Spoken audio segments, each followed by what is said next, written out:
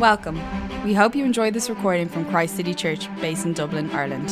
For more podcasts and information on the church, please visit christcitychurch.ie.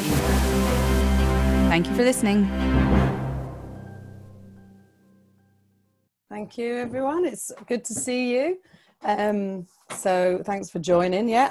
In preparing this talk, I've been thinking about, the fact that we are living in a challenging time right now.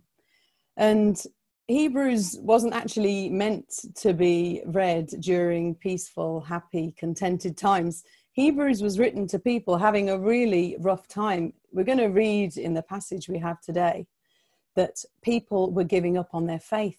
They were giving up meeting together. They were being told that they needed to persevere. And why? Because it's hard to keep the faith when things are tough. It's easy when things are easy, but it's hard when it's tough. It's easy to fall. So I'm wondering, are you feeling weary and discouraged and downhearted? Are you feeling anxious and afraid? Maybe you're worried about money or about food or about health. Are you anxious about the future and what it might hold? Hebrews is a great place to come. So let's prepare our hearts right now to hear from God's word and receive from him the bread of life and have our hopes and our faith restored. I just want you to close your eyes for a moment. And I want you to ask God to speak to you today and to restore whatever state your heart is in. So just to restore our hearts wherever we are right now. So just take a moment now just to ask God to speak. And then if you pray with me, pray out loud if you feel comfortable. Jesus, I thank you for your love. Father, I thank you for your faithfulness. Please transform me by the renewing of my mind, by your ever-present Holy Spirit. Amen. Okay, well, we're going to start by reading the passage. And it starts at Hebrews 10:19. So have your Bible and your pad, as Steve keeps saying, ready. I always write in my Bible. I find it so helpful, and to look back as well at my notes and when I'm looking at passages again. So feel free. It's fine to write in your Bible. Okay, I'm going to read from Hebrews 10, verse 19.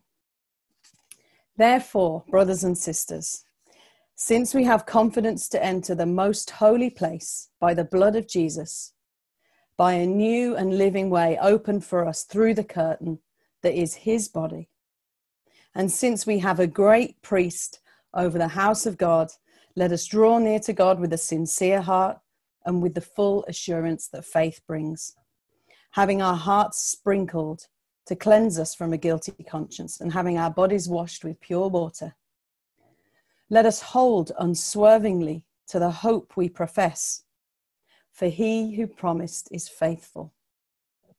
And let us consider how we may spur one another on towards love and good deeds, not giving up meeting together as some are in the habit of doing, but encouraging one another, and all the more as you see the day approaching. If we deliberately keep on sinning after we have received the knowledge of the truth, no sacrifice for sins is left, but only a fearful expectation of judgment and of raging fire that will consume the enemies of God. Anyone who rejected the law of Moses died without mercy on the testimony of 2 or 3 witnesses. How much more severely do you think someone deserves to be punished who has trampled the Son of God underfoot, who has treated as an unholy thing the blood of the covenant that sanctified them, and who has insulted the Spirit of grace? For we know him who said, "It is mine to avenge, I will repay." And again, the Lord will judge his people. It is a dreadful thing to fall into the hands of the living God. Remember those earlier days, after you had received the light, when you endured in a great conflict full of suffering. Sometimes you were publicly exposed to insult and persecution. At other times, you stood side by side with those who were so treated. You suffered along with those who were in prison and joyfully accepted the confiscation of your property because you knew that you yourselves had better and lasting possessions. So do not throw away your confidence. It will be richly rewarded. You need to persevere so that when you have done the will of God, you will receive what he has promised. For in just a little while, he who is coming will come and will not delay. But my righteous one will live by faith, and I take no pleasure in the one who shrinks back. But we do not belong to those who shrink back and are destroyed, but to those who have faith and are saved. So the passage that we're looking at today has two main purposes. The first purpose is an exhortation. It's to exhort and encourage us. And now an exhortation is what you hear if you're in the dressing room and you're in a sports team and you're just about to go on the pitch. It's that rousing speech like, come on, we're going to do this. That's an exhortation. And then the second purpose is a stark warning, like the sign you get on the edge of a cliff, like don't walk on here because it's dangerous and you could fall. You haven't necessarily stepped on it when you read this warning. It's not necessarily a rebuke, but sadly some have fallen and you are close. So you need to hear a warning to make sure that you don't make the same mistake that could cause you great harm. So what do we do with these exhortations and encouragements? We allow them to inspire us, to lift our hearts, to help us persevere and carry on. And what about the warnings? We need to listen to them. We need to ask ourselves, am I tempted to walk on that dangerous ground? We need to tell ourselves, stop, it's dangerous, keep away from the edge. I don't know if you've ever been to the cliffs of Moher, but I went, and they are a thing of amazing beauty, but also terror. I was terrified at the top, especially with the kids. And I felt much happier when I was in the area where there was a nice handrail to hold on to. So we're going to talk in this talk about a series of handrails, if you like, that we have to hold on to in these tough times. And these are exhortations, encouragements to hold on. And then there's one warning of a broken handrail, of a handrail that actually, if we lean on it, it won't keep us safe at all. So what I think this passage is telling us to do is to hold on to God, hold on to hope, hold on to each other, hold on to past faith, and to not hold on to sin. And now the very first word of this passage is actually therefore. And it's a bit cheesy, but if it says therefore, we need to have a look at what it's there for. So in chapter 9, just before this passage, the author has reached this crescendo of who Jesus is. He is the high priest of all high priests. He didn't just enter the Holy of Holies in the temple like the high priests did, the normal high priests. He entered heaven itself to the very throne room of God. And he didn't just offer a spotless lamb. He was the spotless lamb. He offered his very self.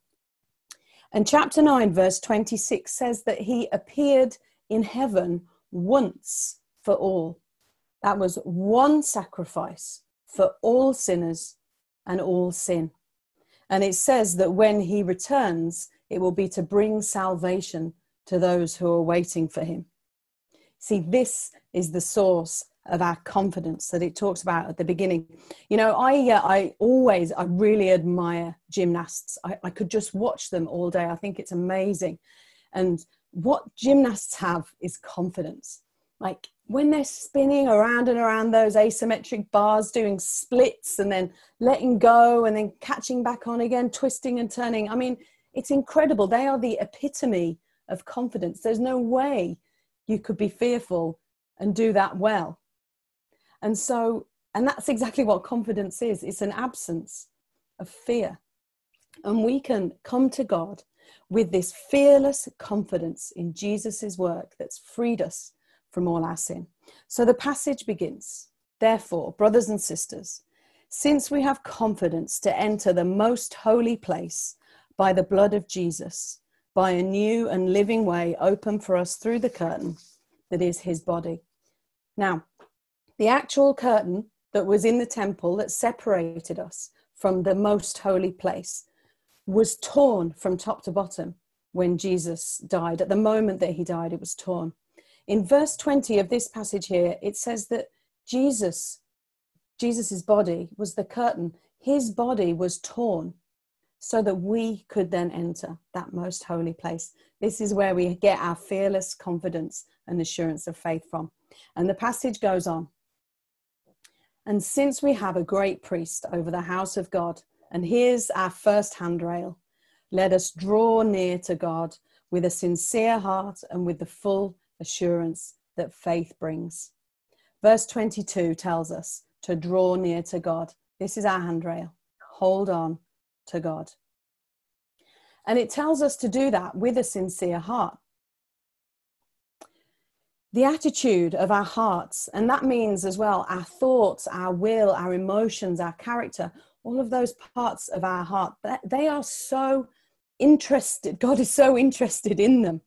He's so interested in the state of our hearts. And in fact, Ezekiel, hundreds of years before, had prophesied about our hearts. And he said that God would give us a new heart, that he'll remove from us our hearts of stone and give us a heart of flesh. God is really bothered about our hearts.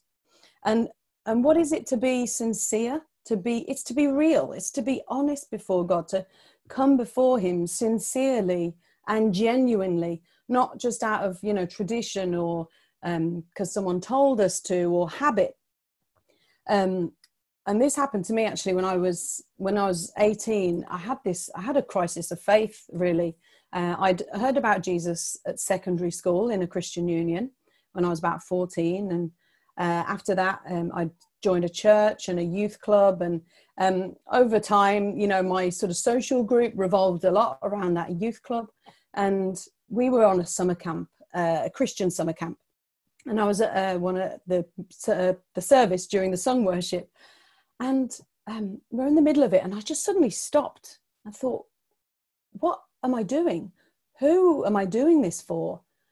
Am I just doing this just to fit in with my friends?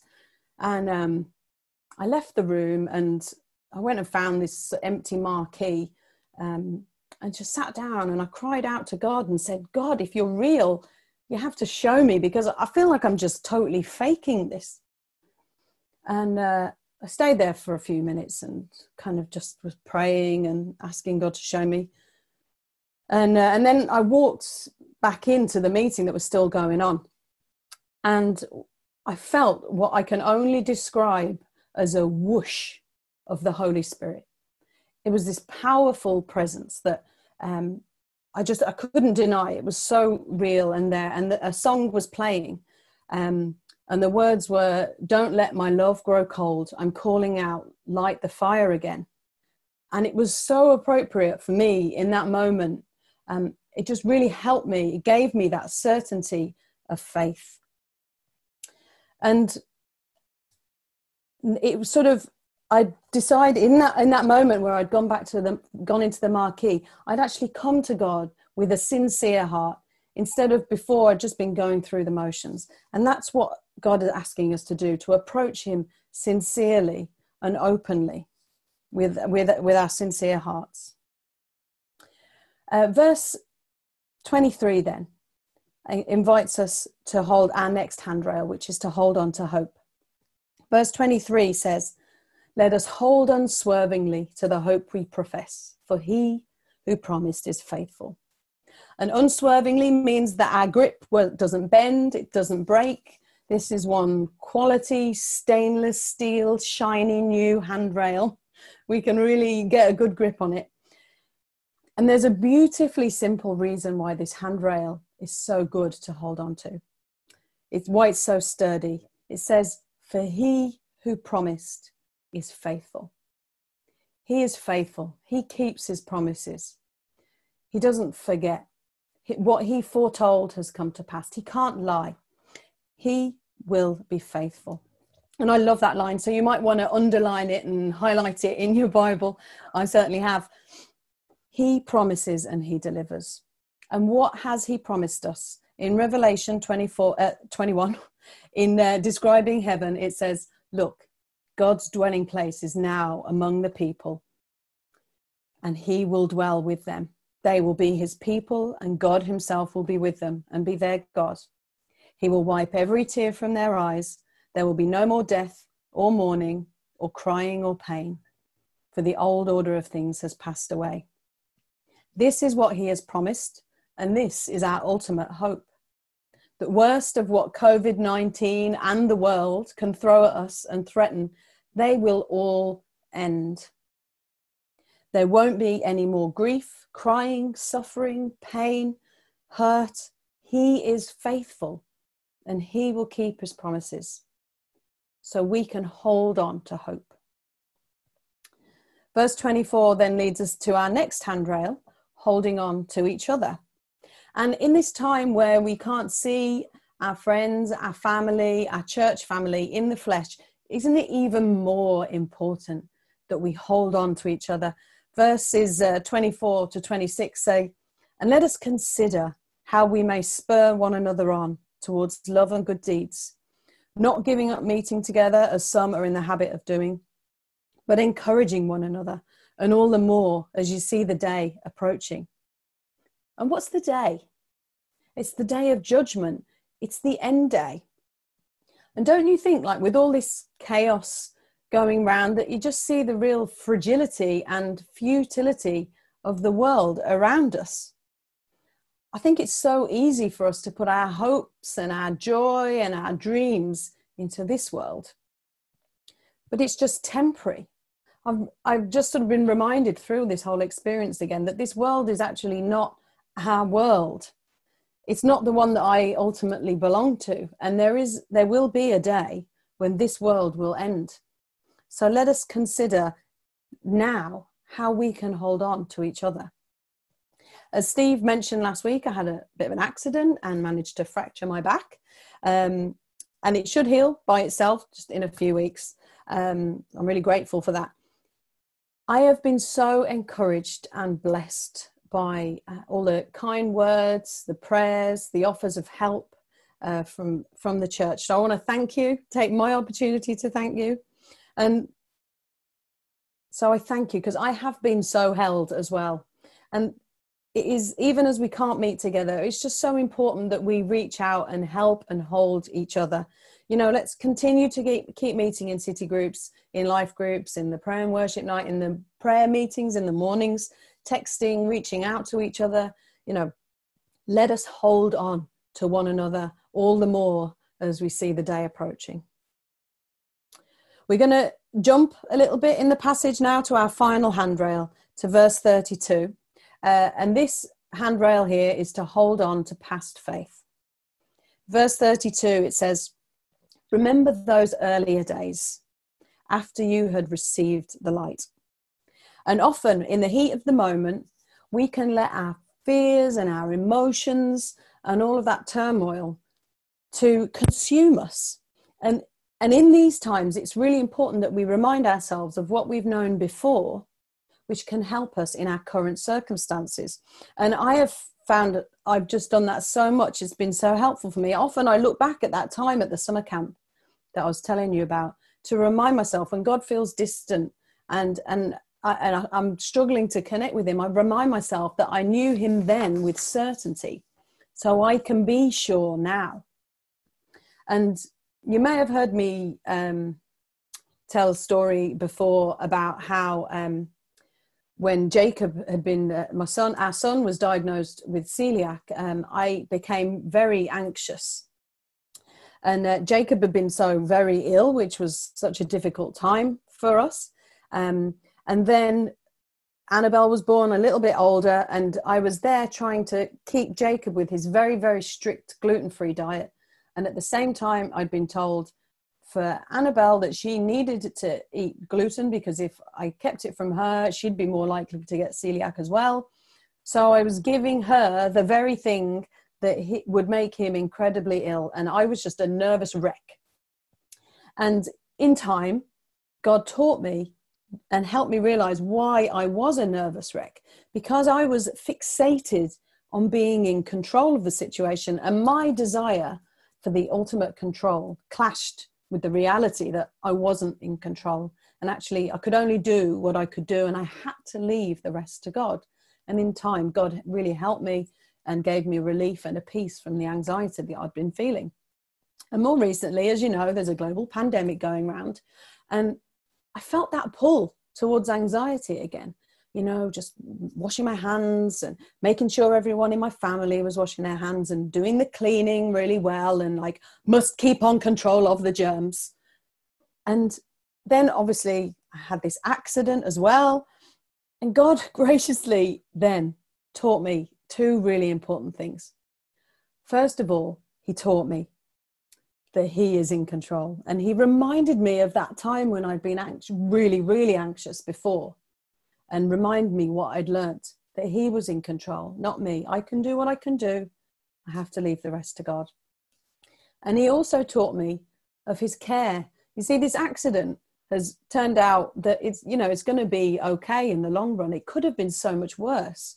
And I just felt really cared for and protected by God, and just knowing his care and his love in that moment, and reminded of how he's cared and loved for us before, cared for and loved us before. And that really helped me as well. So I'm just wondering what moments or experiences maybe you look back on in your life to help you in current emotions and current difficulties, to just help you right now. Is he doing that right now? Is there times when he has strengthened your faith through trials? And as well as our own lives, we can also look at the faith of others. There are literally thousands of biographies and things, and we can get lots of online books at the moment, so that's not a problem. Stories of faith legends who have persevered in the faith through incredible trials. Their faith has endured, and that can inspire us as well. So here's a few examples of a few that I've read and loved. Brother Young, Brother Andrew, Corrie ten Boom, Hudson Taylor, Elizabeth Elliot. I mean, there's just so many more. You might want to take a screen grab or a photo of those if you haven't read them before. I'd highly recommend them. And perhaps later in your City Group WhatsApps, you might want to share of other biographies that you've read that have really helped you and inspired you in your faith before, you know, and we can sort of share these and get a hold of them and read them. You know, looking at these stories of how people have withstood trial and their faith has endured can really inspire us in our moments of challenge. And that's another way that we can really hold on to their past faith as well as our own. So we've looked at 4 things that Hebrews 10 teaches us to hold on to. So we've looked at it tells us to hold on to God, to hold on to hope, to hold on to each other, and to hold on to past faith. And it also gives us that clear warning to not hold on to sin. It says in verse 26, if we deliberately keep on sinning after we have received the knowledge of truth, no sacrifice for sins is left. And the issue is not when we fall into sin, because we all do that. The writer here is talking about deliberate, active rebellion and rejection of God. And the reason his warning is so severe is because the consequences are awful. So just as we need to take a note of that warning sign on the edge of the cliff, so we need to take notice of this warning, because the consequences are even worse, even more dangerous. If we reject Jesus' sacrifice, deliberately ignore it, and go our own way, there's no sacrifice left.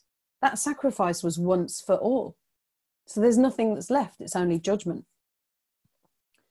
You know, when I was a secondary school teacher, I got pretty used to the kind of surly look of derision from the teenage girls when they weren't very happy with something that I'd just sold them. And I remember a colleague of mine used to say, don't you look at me like something you've just scraped from the bottom of your shoe. And I just remember thinking, wow, what a line. I mean, it was so true, because that's exactly what it looked like. That look of totally insulting and disrespectful. And being treated like that they were just arrogant, moody teenagers. But that is how we treat Jesus' sacrifice when we deliberately turn to sin, when we've already known his grace and his forgiveness. I mean, it says in verse 29 here, who has trampled the Son of God underfoot. That's what it's talking about. We are showing him who gave his life for us, shed his blood on the cross for us, utter disrespect and contempt. And in the Old Testament, there was a huge significance on the worthiness and holiness of their worthy sacrifices. The first fruits were to be given, and the best. So it doesn't seem like much of a gift when you give something that you didn't want anyway, or was just left over, the lame animal or the moldy bread. And for God, he would have seen that as an unholy offering. And in the same way, that's what it's talking about when it says, treated as an unholy thing, the blood of the covenant that sanctified them. It's saying that we're treating Jesus's blood like these unholy sacrifices, worthless, pointless, not good enough. That's what we're saying. So you can see how such actions are so terrible before God. So let me ask you, let me warn you. I guess I want to be gentle, but also firm. Are you giving in to sin right now? Do you need to confess something to God or to a brother and sister? Are you deliberately taking actions that dishonor God? Is your conscience stirred right now? Is there some command in Scripture that you're conveniently ignoring, that you're living against? Do you remember where we started today with a sincere heart, holding on to God with a sincere heart? If you're living in a way that doesn't honor God right now, and you're not confessing, be careful in case you fall, because there's only the fearful judgment of God that remains. You need to come to the cross and ask for forgiveness and for a fresh start, and do it now. Don't wait. Let go of sin and take hold of Jesus. So to finish, I wonder if there's an application that really stands out particularly to you now. Do you need to hold on to God right now? Be confident, be assured and sincere before him. Are you being real with him? Are you being honest about how you're doing? Are you letting him in, or are you trying to just put on a good face? Come with sincerity and come with vulnerability, and come as you are. Hold on to God. Do you need to hold on to hope? Be reminded of his faithfulness, that he keeps his promises. Do you need to lift your gaze from earth to heaven, from what is now to eternity? As Paul says in 2 Corinthians 4:18, we fix our eyes not on what is seen, but what is unseen. For what is seen is temporary, and what is unseen is eternal. So don't lose your eternal sight and hope. Hold on to hope. Do you need to hold on to each other? Are you maybe feeling actually a bit distant from the church family and others? Do you feel that prompt to reach out and build connections? Let's hold on to each other. Perhaps you need to, perhaps you need to look at past faith. Where are you at now? What has God brought you through before that can encourage you for where you're right now? Or do you need to hear that warning? Let go of sin. It's a cliff edge. It really is. And you can fall. Do you know how you're treating Jesus' sacrifice by continuing in it? So let go of sin. I guess I'd like to just encourage you to take time to ask yourself these questions. What rings true for you? And be sincere before God and a trusted friend. We're not alone. We're going to respond now by singing a song. I'm just going to pray, and then we're going to sing together. So if you bow your heads with me and close your eyes if you'd like, I'm going to pray. Lord, I thank you for this passage in Hebrews 10. I thank you for the whole book of Hebrews, that it is here for us right now in this moment of trial. I thank you that you give us, first of all, yourself to hold on to, that you are strong and you are firm and you are reliable. Lord, I thank you for the hope that you give us that can be over every kind of up and down. Lord, that it stays true. Lord, I thank you that we can hold on to each other, that we have each other. Lord, I thank you for our past experiences, Lord, that you've brought us through, and also other people who we can look at and their faith. And thank you that we have such a great cloud of witnesses behind us, Lord, that we can look on to encourage us for the future. And Lord, I thank you for this warning as well, that we need to let go of sin. So Lord, I pray that you will help us see where we are continuing in sin in our lives, and help us to let go of that and keep turning to you and holding on to you. So we thank you for all these things in Jesus' name. Amen.